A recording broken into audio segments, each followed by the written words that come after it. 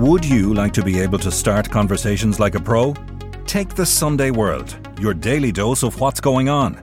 Do not consume the Sunday World if you're involved in a drug cartel, you're a politician with something to hide, or you've appeared on a reality TV show and care about others' opinions. Consume the Sunday World responsibly. Always read the stories, gossip and commentary.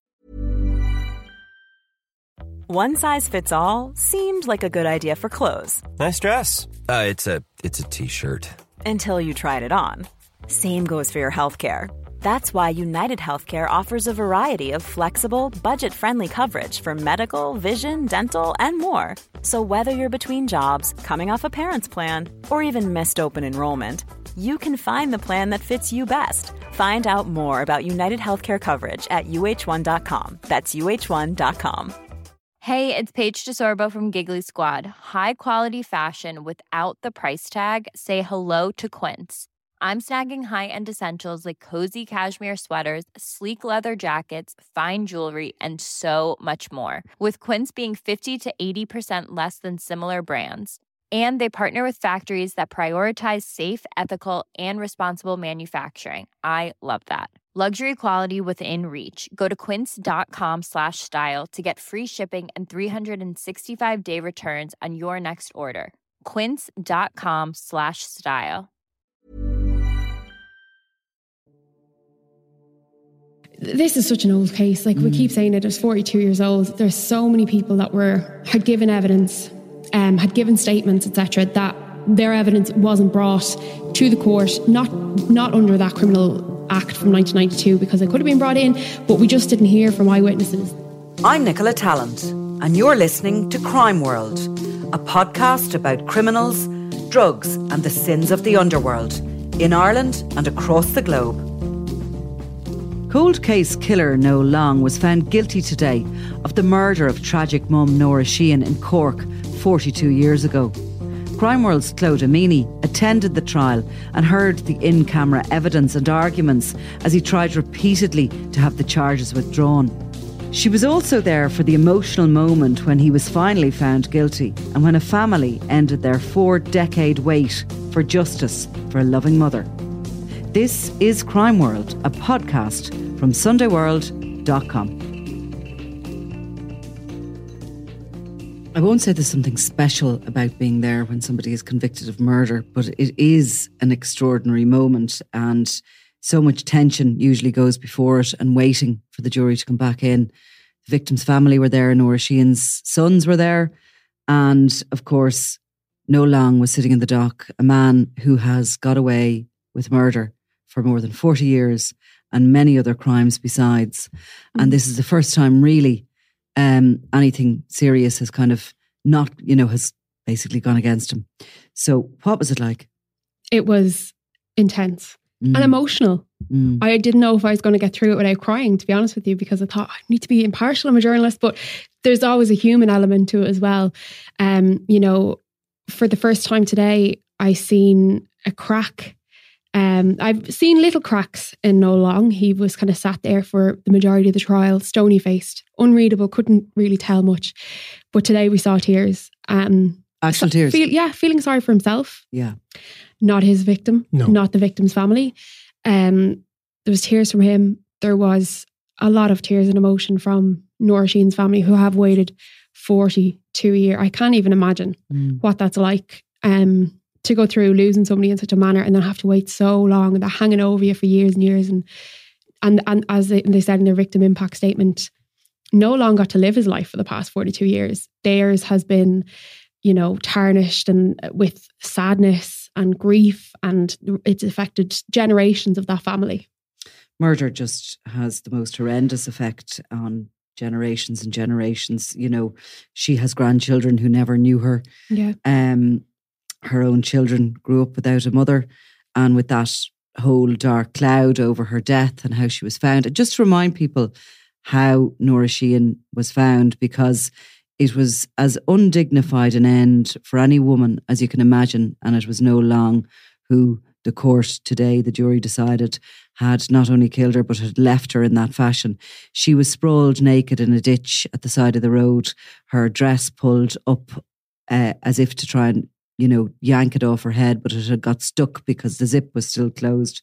Her tights were down around one ankle, and she had been left there for some days, the prosecution believe, and her body and her remains had been, left had been exposed, and there had been animal activity and all the rest of it.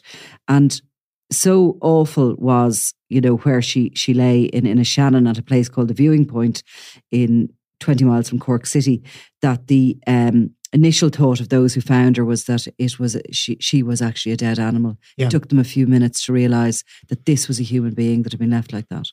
I mean, it's really is a shocking case. And if you think as well that Noel Long lived in that community straight after, was back there and has been in or around people, Nora Sheehan's family would have heard of him, would have known all of his movements, would have known that he was getting on with his life, started relationships.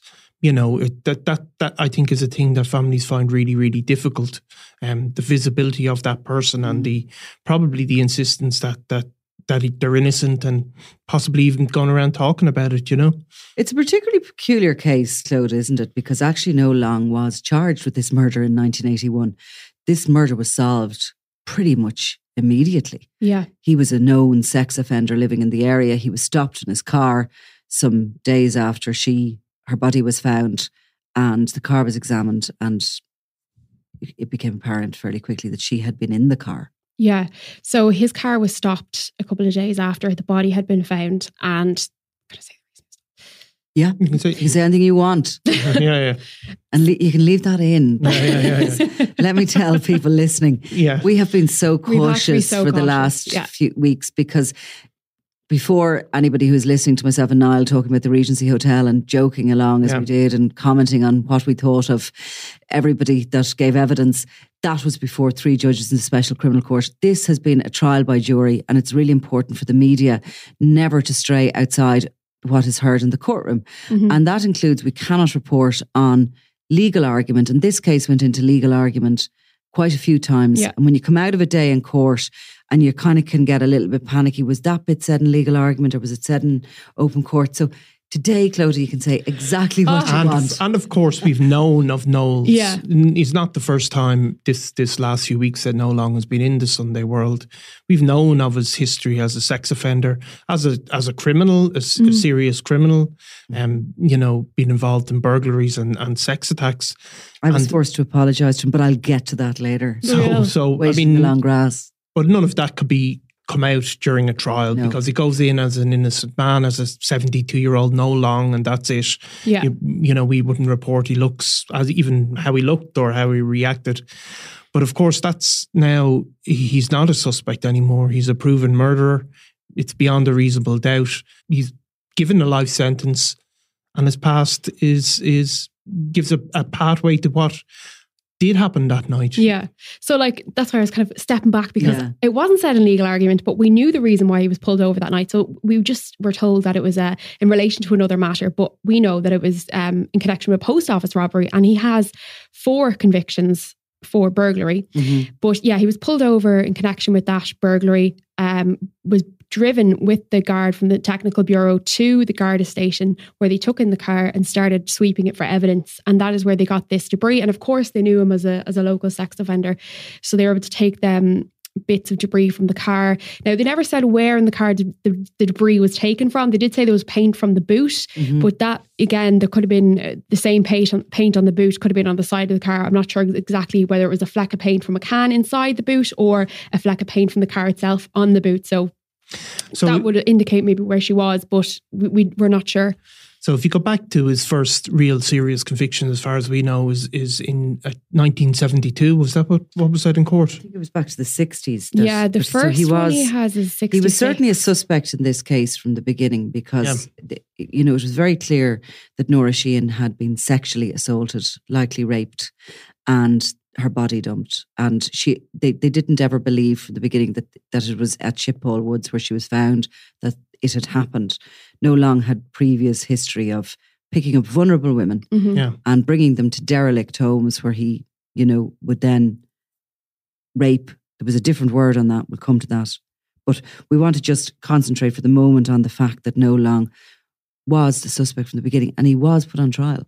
Yes, so he was arrested and he was in custody for 2 weeks until he was granted bail, and that was in July of 81. So a month later, however, a month again after that, the pathologist suddenly died. The Dr. Coakley, who we've spoken about, who did the original postmortem on Nora Sheehan's body, he died, and at the time, the DPP directed for the murder charge to be withdrawn because obviously they thought that the cause of death and the details we got in the post-mortem were so significant to this case. But also back then, we spoke about this as well, where this law came into place in the Criminal Act in 1992 that meant evidence from a deceased person could be used in a criminal trial, whereas they didn't have that then. So even if they did go ahead, they wouldn't have been able to introduce the reason, because I was thinking, gosh, how unusual to collapse the whole case because somebody else, nowadays it seems so normal that another expert can come in and read the notes, but that didn't exist, and that's what changed in 92. And then obviously when the cold case unit was established in the mid-noughties, it was one of the cases that they realised they could probably solve, which is what kind of brought them onto our radar. But to go back to that, he's in custody for 2 weeks, so the whole community know he is the suspect. And he's charged and brought to court. And wasn't he brought to court? Did the trial start? The trial didn't start, no. But he was brought to court to be told that the charges were being dropped. I'm not sure. I would assume so. I'd assume he'd be taken into court to be given that information. We just heard that the DPP withdrew the charges. What a stroke of luck for Noel Long. Yeah. I mean, what a stroke of luck for Noel Long. Yeah. And I mean, it must have looked like it was going to hold all through those years as well, And it did hold. It did hold. I mean, there's not many killers out there who literally go to the door of a courtroom and then the death of somebody on the case means that they walk free. Yeah, I don't think it's something that we, again, like you said, that we would see nowadays because of that Criminal Evidence Act, but also the fact that, this is such an old case. We keep saying it was 42 years old. There's so many people that had given evidence, had given statements, etc., that their evidence wasn't brought to the court, not under that Criminal Act from 1992, because it could have been brought in, but we just didn't hear from eyewitnesses. There was a couple who we heard about, his next door neighbours, who had seen him that night at 11:38 walking his dog, but the defence ended up saying, the prosecution was like, we're fine with that evidence being brought in. If you want to give it to the jury, that's fine. But the defence said no, they didn't want that in. And we also heard from Donald Boyle, who was a friend of his, who we heard in legal argument had actually only come forward very recently to change the statement that he originally gave to the police. So the statement he gave back in 81 was that he met with Noel Long that evening beforehand on the 6th. They were due to meet on the morning of the 7th to go for a dive. And Noel Long showed up late, but the dive didn't go ahead because of the weather. Mm-hmm. He was interviewed again in 2021 by this the special crime review, the serious crime review team. Don't know what that statement was. However, the Saturday, this went to trial on the Thursday, and on the Saturday, so 3 weeks ago yesterday, it went to trial. On that Saturday, then he came forward again to Gardaí and said, I want to give a statement. He said that he had been blinded by loyalty to Noel Long, and he felt sorry for the family of Nora Sheehan, and he wanted to finally come forward with the truth being that he was meant to meet Noel Long the next day for a dive. They waited until 2:00 for him to show up, and he didn't. So he went back and changed his statement, but it wasn't accepted into evidence. And again, in an unusual way, that alibi wasn't what stopped him being convicted of murder all these years. I mean, that alibi was part of a case that was never heard because of that DPP's decision back in 1981. But nonetheless, it does show, and I think one of the backbones of these cold cases is the belief that loyalties change over the years, that people are in totally different situations, 20, 30 years on, that they may be no longer afraid, that they may no longer be in a relationship with an individual. And that's kind of like why they go back out and they re-interview everybody because, And why they go and make these appeals again. Exactly. We've seen that again in recent weeks. Time again, yeah. So, as I said to you there, behind the scenes during this court case, and the public won't be aware of this, but there was a number of attempts. There was a lot of legal argument And that legal argument was all centred on the defence's attempts to have the trial collapse. Yes. So there was one, I think, week or two ago on the Monday we went in, and I think it was when the final bit of evidence was the case was rested by the prosecution. The defence put it through a motion to have the case thrown out because they believed that there was they didn't prove the intent for murder. They originally what they said was they wanted the case thrown out because the age of it. There was culpable delay by many different people, like between the age, how long it took for it to get to trial, because nothing was done. Statute of limitations, they call that they were trying to prove that this was too long. Yeah, so they were trying to say that, if that Evidence Act came in 1992, why didn't you do something then? Okay. When the cold case review team had the case for a number of years, what took them so long? The case went back to Cork for a number of years. What took them so long? And it was only when the case went back to Cork that they were able to actually solve it and get their prosecution.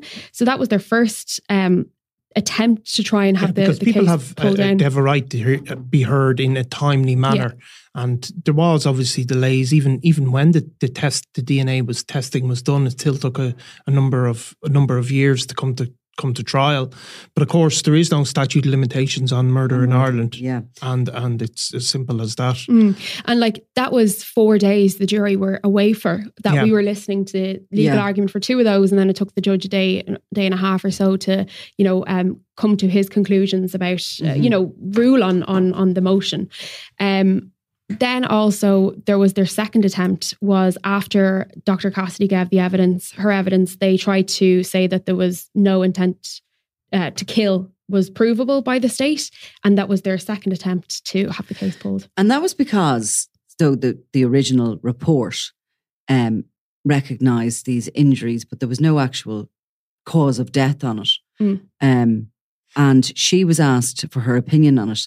And her opinion was that she couldn't actually establish the cause of death. Yeah. But she was pointing to the fact that, it was clearly some sort of a strangulation or a compression on the neck that could have happened if her face was pushed into a pillow or something soft like that. And it was probably over the course of a sexual assault that she died. Yeah. I mean, it's murder convictions have been achieved in the state before without a clear cause of death. Graham Dwyer probably would be the most famous, where, his victim's body was found a long time after the murder occurred, too long for it to be proven exactly why the woman died.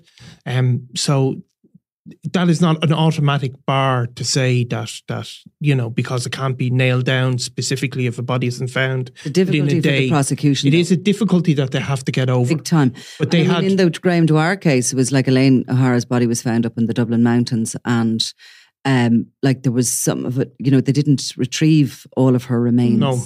And in particular, it was suspected that he had choked her to death or strangled her to death, but there was no remains around the throat area. They were gone. They never And that was another thing as well. Her larynx was missing as well, Nora Sheehan's. So that had gone missing after the first post-mortem. So she couldn't even, Dr. Cassidy didn't even have, that to review or to judge. And I mean, I'm not sure what you can see from that, but I'm sure, that was part of their similar, difficulty. I think, to the Elaine O'Hara case, that was more than likely missing when the remains were discovered. And they talk about, I mean, this is, awful for victims' families, but the fact of the matter is you lay a body in a field and there's all sorts of animals and the body disintegrates at the best of times, but what can be missing could be the key to the cause of death. In some cases, you'll see some of the organs have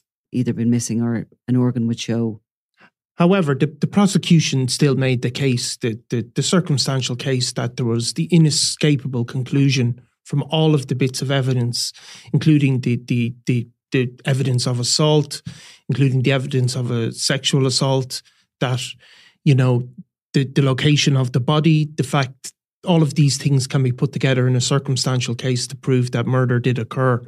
And then they have a pretty clear-cut case, wasn't it? I mean, we were talking, obviously not on the microphones, but afterwards, I mean, the fact of the matter is this woman she was described as vulnerable. She seems to have had some sort of an accident and had a tendency to flag down cars and maybe get in for a lift and discuss with people. She'd previously worked in a hospital, and she'd talk about, sort of rambling really about the hospital.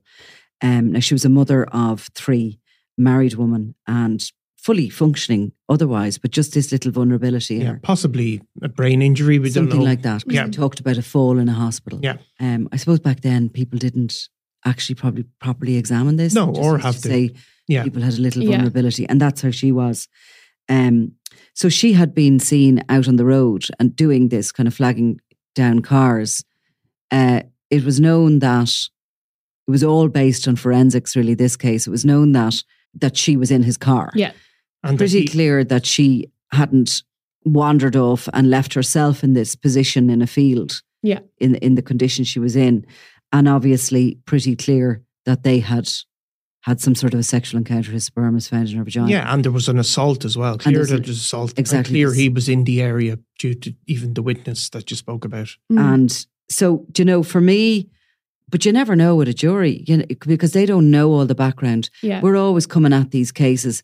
You'd be sitting in a courtroom, you're looking at the suspect and you're going, he's as guilty as sin, and he's guilty. But the jury don't know this, and they don't know all the bits that we know. So sometimes you can be surprised by a jury's verdict. Yeah. But I was quite confident all the way through, I have to say, that he was going to get done with murder. I just thought it was really obvious that, okay, you mightn't know the exact cause of death, but she was alive, she was in his car, there'd been some sort of a sexual encounter, and she was left in the way she was. Yeah. That, come on, what else could have happened? Yeah, like the defence did suggest to the jury that he would have a motive to dump her body in that manner. Well, dump a body if she had suffered a heart attack and died of shock or something like that.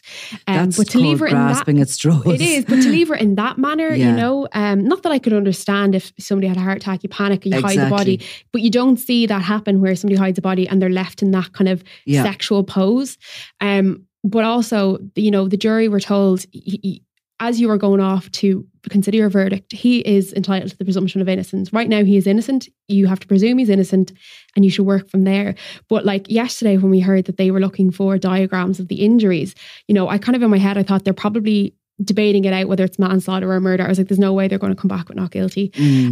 From all the evidence we've had, it's definitely one or the other. And I was kind of panicking. I was like, oh gosh, are they going to come back with manslaughter? Because again, in my heart, you see these things, you're kind of, I suppose, maybe read a lot about stuff like this or talk about a lot of stuff like this, and we kind of know that, whereas the jury might not. Yeah. No, and sometimes it can happen in court cases that juries feel, well, he did something, but we're not going to go for a full murder charge. And you know of course, what I mean? they're all individuals, so you could have 2 on it. They go, well, hang on a second, we've no cause There's a of doubt. Yeah. And then if there's 2, and then and everyone agrees, well, he definitely killed her, so let's go manslaughter. Yeah. Now, having said that, even if they got manslaughter, well, that would have been slightly disappointing, I'm sure, for the family and for, let's say, also some members of his family, because members of his family have not supported him over the years. In actual fact, they've been very vocal about the danger he is to society.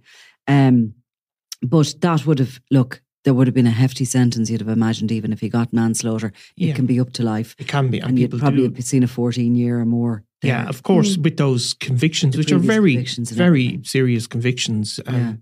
We talk about them. So, and again, the jury don't know any of this. They don't know he's all these previous convictions, but they were read out in the end. No, they were read out. So the jury were invited actually to come back for the sentencing. So it was the first time they were hearing this. And I was trying to, gauge from them whether they're surprised or not, but they were kind of, again, they didn't really give away too much. But yeah, we heard that he has 31 previous convictions, 27 here in Ireland and 4 in the UK. 6 of those are for common assault, 3 for public disorder, 4 for burglary. He has a sexual assault charge. He has substantial road traffic convictions. He has another one from assault causing harm. When Nora Sheehan was murdered, he was married and had kids. And he's been with his current partner for the past 25 years. He's been in there in court with him. He is an extremely dangerous man. Extremely. I mean, he's been described to us as violent. As serial sex offender at the very least. And we know he certainly has been a person of interest in other murders. But Noel Long didn't come from a dysfunctional family. He came from an extremely stable home.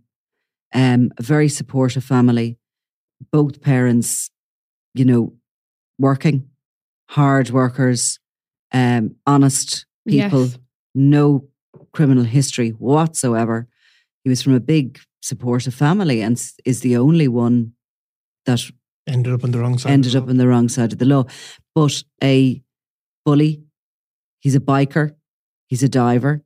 There are his two major hobbies, Harley Davidson, bike rider, and big into this diving round the kind of the Cork deep sea diving, right? He's a bully. He was a bully in the home, in his family home, and a bully outside of it. He was married at the time that Nora Sheehan went missing and was murdered, and he had 2 children with his partner, who stood by him afterwards. His wife, she stayed with him. She didn't drop him after he was charged with murder, and then it was he avoided that trial because of the death of an investigator.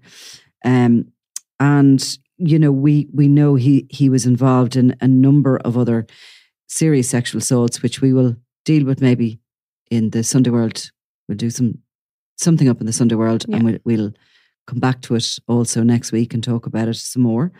But when the cold case unit started up in 2008, I think it was, or thereabouts, they identified 200 unsolved murder cases in Ireland. And they couldn't just go at them all, because to re-investigate these cases takes months and months and months. So they had to kind of divvy them up into the ones most likely being solved. And Noel Long's case was one of them that was put into a possibility list. And they started investigating him now. I think that was back around 2010-ish. Yeah. They first started, or certainly he was on a list to be reinvestigated. And there was only a handful of the detectives, like they were on so many cases, and they were each given files to reread over, huge amount of research to be done. But nonetheless, around that time, I knew certainly Noel Long was one of and Nora Sheehan's murder case was one of the ones that they were hoping to revisit. And I ended up doing a bit of a story on it and went down. And he was living with that partner at the time in Passage East? Passage West. Okay. Yeah. Passage East is in Wexford, is it? I don't know. Is there a Passage East? I know. Passage West, Google anyway. it after. And I can still see the house. And they'd pulled in with their shopping. We had done a bit of a story on, a bit of background. And I approached him to ask him, had he anything to say about Nora Sheehan's murder? Did he realise he was the chief and only suspect in it? And his partner at the time told me I had some cheek to ask those questions. I was like, hang on, me?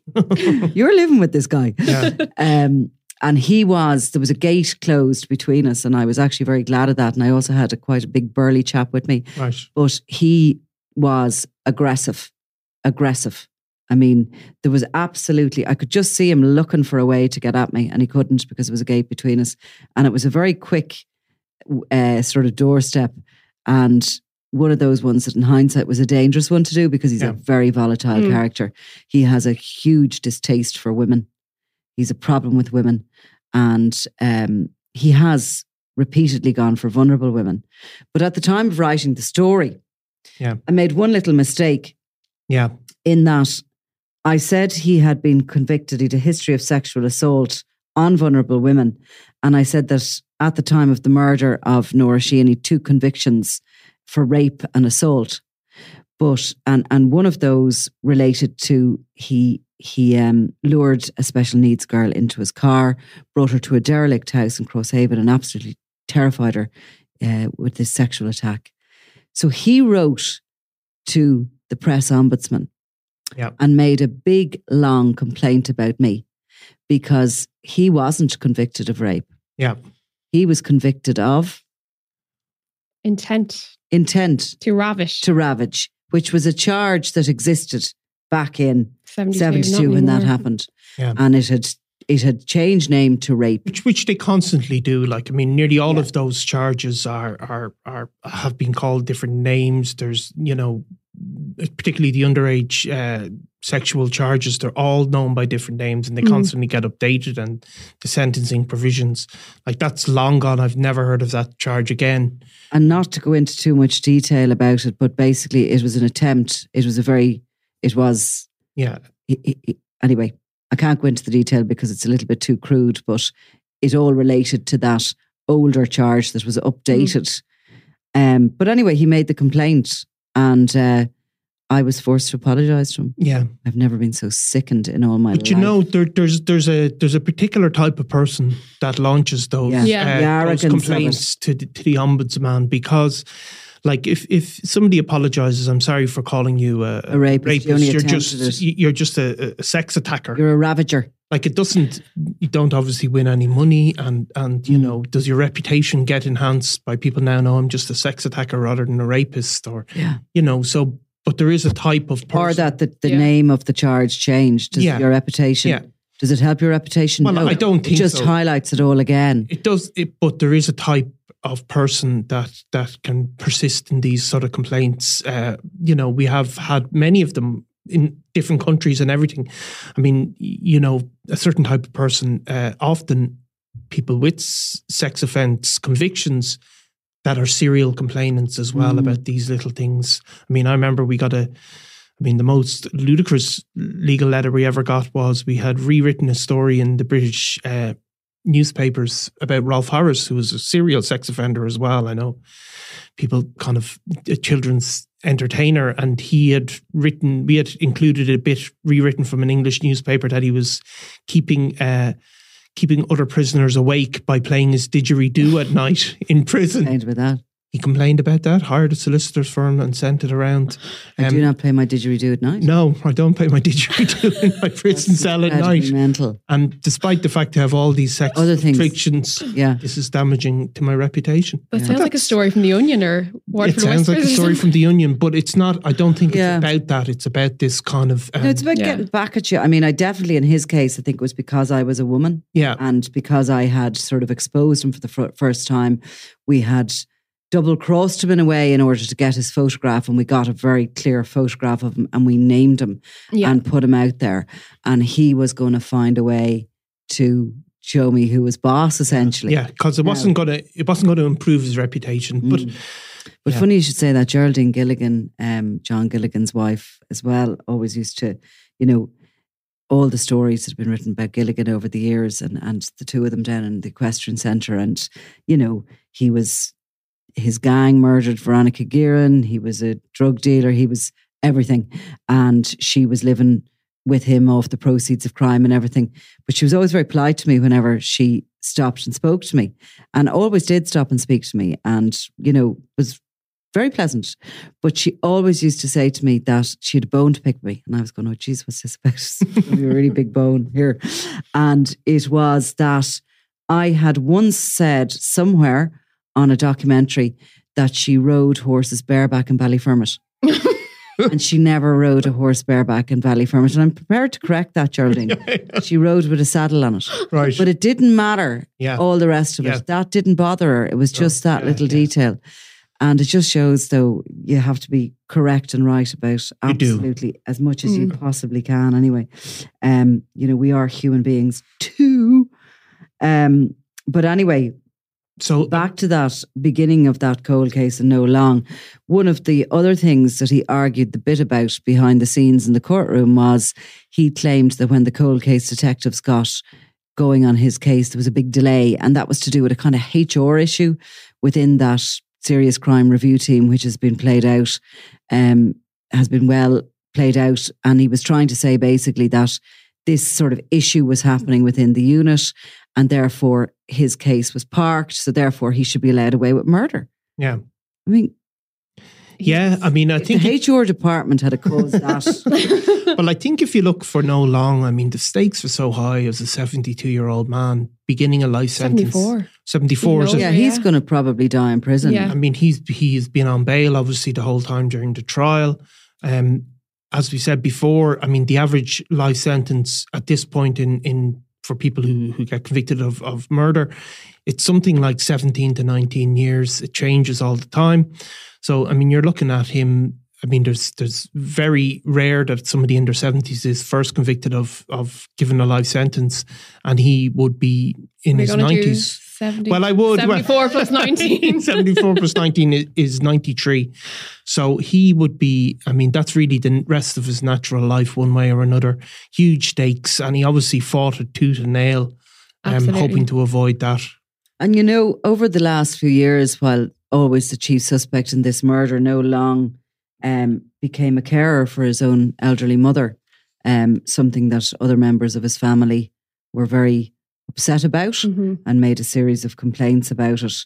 They felt that he had her basically under a coercive control. She died in his care, and he's had set twos with neighbours. He has had rows with members of his family. I mean, I think it's really important to see that. So he has a supporter in his partner who's been with him for 25 years. He's been living in her home with her. Look, there's somebody for everyone. There's someone for everyone, like, you know what I mean? But his own actual immediate family absolutely do not support him, and they would have done anything they could to help any investigation into any of his crimes. They've never tried to cover up for him. They've never tried to make excuses for him, and they've been quite vocal about their concerns that he's been sort of free to do what he wishes. But a really sinister character, and very. There's a lot in his background there. I mean, it's funny, these guys that live a seemingly normal life in a very normal part of the world. Like yourself? No, I don't think I seem to live a normal life at all. But describe himself now. Sorry, but he's like living in a kind of rural community. No, it's the city. Is a city? It's just a little bit outside the city. It's like a suburb of the city. Yeah, so he's living there. It's seemingly normal life in the middle of an elderly man. Suburbia. Just kind of they're quite rare, those types of people that are keeping up that pretense. But I mean, the family gave a statement afterwards. The Sheehan family. Who spoke about the kind of the trauma of a murder carries down through the generations, that it had occupied their thoughts for 42 years, as we said. And what they mean, I suppose, by that is that they that this has been on their mind for the whole time, looking for justice and being aware that this is what happened. They spoke about their own father dying shortly afterwards, and they said that no father should have to outlive or lose Mr. Nora Sheehan's father dying shortly afterwards, and saying the devastation it had caused him, the death of his daughter, and no father should have to lose a daughter in that way. And they spoke about 7 grandchildren that Mrs. Sheehan never got to know. And obviously the sons were there. They said they lost their mother at a really young age, and the struggles that brought them in their life. And that, they've turned up in court, they gave evidence, or their statements were read anyway. Yeah. But And, they gave evidence, yeah. Yeah, James just to think. Evidence. And they spoke obviously about some of the mother's eccentricities and things that had gone on. But they spoke about her as a loving, caring woman. It must have seemed through all those 42 years, or for a lot of those 42 years, that their mother's killer would never have been brought to justice. And I suppose it's a great day for the family today.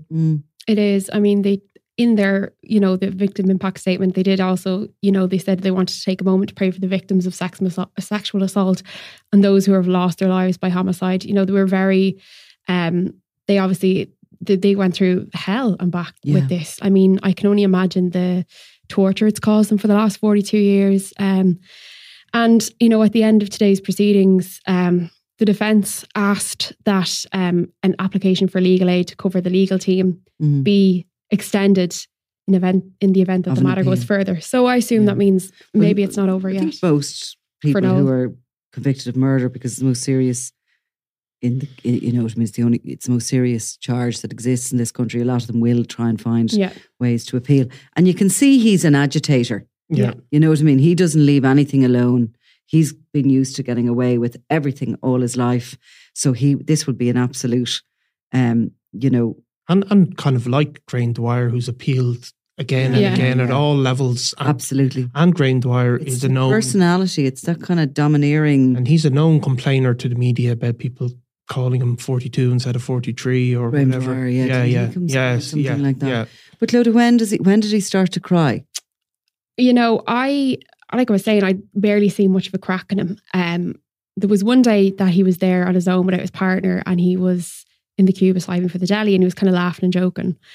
And I was like, okay, this is something now. This is a bit different. And then when the jury left to consider the verdict after the final, the cases was rested by both the prosecution and defence, and the jury were walking off, told, this is it. The judge was to give his direction the next day. You could see him kind of for the first time actually looking at the jury, looking as almost as he was kind of puppy eyes, trying to plead with them, like, look at me, I'm just an innocent man. And then today, there was that sense of, you could just see the sadness. And again, it's sadness for himself because he's always gotten caught. And after this, he was the verdict of guilty. I seen tears rolling down his face, in his eyes, right? In his eyes, right? Like just sorry for himself. Yeah, and 74, but he's a burly, fit guy, isn't he? Yeah, yeah. He's not a kind of a frail pensioner. This guy. Oh no, far from it. Yeah, like he doesn't even, like we said before, he doesn't even look. 74. And a kind of biker looking and dresses and still is into his I think he's in one of the clubs, or certainly was in one of the clubs down in Cork. So, yeah. You see, it's an incredible case, of course. One off my shit list for having to apologise. I have loads more on it, by the way. I won't name any of them yet. No, but their day will always circle come around. But I mean, it's an incredible case, and it's obviously a case that's made possible by DNA testing. I mean, that is the core of why he's convicted. And it's part of a whole stream of those types of cases across the world, in the US in particular. Yeah. There's been loads of these cold cases now being solved by DNA being traces, DNA that was, or samples that were taken at the time, and that only through modern technology now can be used and tested. In America, of course, there's been a few of them solved by Ancestry.com, hasn't there? Yeah, genetic genealogy, which is incredible. So I think Clodagh loves her serial killers. Yeah. Maybe not my serial killers. No, maybe not the actual guys themselves, but you love a good old serial killer. Just interested in how they're caught. Yeah, but the DNA is the thing. The DNA, and I think we will see that more, here as well, because routinely these samples were taken, even though they didn't know what they were going to be able to do with them. Obviously, the sperm sample in this case, it was all those years ago that I don't think they ever conceived that there would be DNA testing, but there will be other cases like that. And obviously then there are these serial killers caught in America. Haven't there been guys that were never suspects at all? And, a DNA test, all of a sudden, this guy is picked out of nowhere and these cases are solved. So, yeah. So he's gone off to serve a life sentence, and he'll probably go to Arbor Hill. He'd probably go to Arbor Hill, although sometimes if he might be put in a prison that's close to where his family live, that would also be an option. It could be. Most unpopular prison in the whole system. Yeah, I mean, it depends if that, he's a convicted murderer. It's obviously also a convicted sex offender, so those prisoners, sex offending prisoners, tend to be kept away from the normal population. So I don't know if Cork would handle that. Prisoners do have a right to be sort of housed somewhere near their families if they so want. But Arbor Hill would be kind of one of the places and where he would be protected. No. Just let out by the prison. Kind of from the verdict, there was the verdict, guilty, and then they came back very quickly to do sentencing. And because obviously it's straightforward, it's life in prison, there was a victim impact statement ready. I was expecting that we'd have to go back because the courts were finished now till October. I was like, that's it now, we'll be back in October for sentencing. But they did it so quickly because I assume because of that break, and because everything's there and we finished early in the day. Did he have a bag with him? He had a little backpack with him, but I think that's his overnight. That was just in case. Yeah, he said that the last was just 2 in case days. It's Jim Jams and I haven't seen him before. You'd need a few of them though. Yeah, so he's yeah, and he'd be put in the geriatric sort of wing as well, because there are geriatric wings. But they do keep prisoners. They'll assess him, and they'll also have to check now. I mean, all lifers are put on suicide watch initially because it's such a shock to the system. So he will be put on that, even though a lot of them will spend the first months or even years of their sentence basically focused on an appeal if they're going to make that. And that kind of gets them through that same arrogance and agitation that got them through everything else. They believe that they're going to get this, overturned, but there's very few. Well, a jury, the courts are reluctant to overturn the verdict of a jury that has sat all through all those weeks or all that evidence. The courts are reluctant because the jury has heard it and no case is perfect anyway, in the sense that, people can pick out little bits of procedure that may or may not have gone wrong, but the courts do understand that a jury has given time and energy and considered what's put before it. But of course there are successful appeals, obviously, Yeah.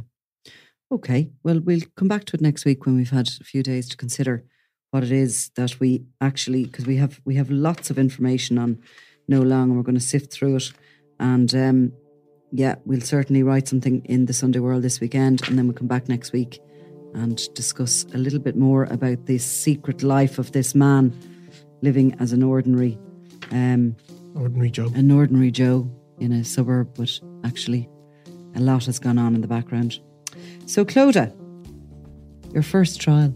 First full trial to sit on, Won't be the last. No, it won't be the last. And you're going to be quizzed about this at every dinner party you go to, you know that? Well, I have my new trick, I told you. Yeah, I like that. I like your style. I've started telling people I work in a shop when they ask me what I do for work. Well, that way you get no questions. Probably shouldn't put yourself on YouTube then as well. Yeah, that's exactly. You're one for not a criminal mastermind, Clodagh. That's my twin. You can say I have a twin. I could say I have an evil twin. There you go. Yeah. Maybe if you said you had a good twin would be the... Right. Okay. Good weekend. Thank you. Bye-bye. You've been listening to Crime World, a podcast from SundayWorld.com. Produced by Ian Mullaney and edited by me, Nicola Tallant. Research assistant is Clodagh Meany.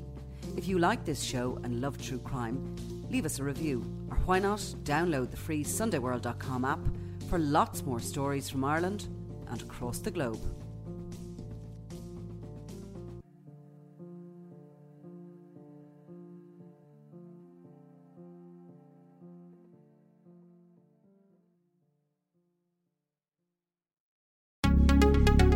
Would you like to be able to start conversations like a pro? Take the Sunday World, your daily dose of what's going on. Do not consume the Sunday World if you're involved in a drug cartel, you're a politician with something to hide, or you've appeared on a reality TV show and care about others' opinions. Consume the Sunday World responsibly. Always read the stories, gossip and commentary.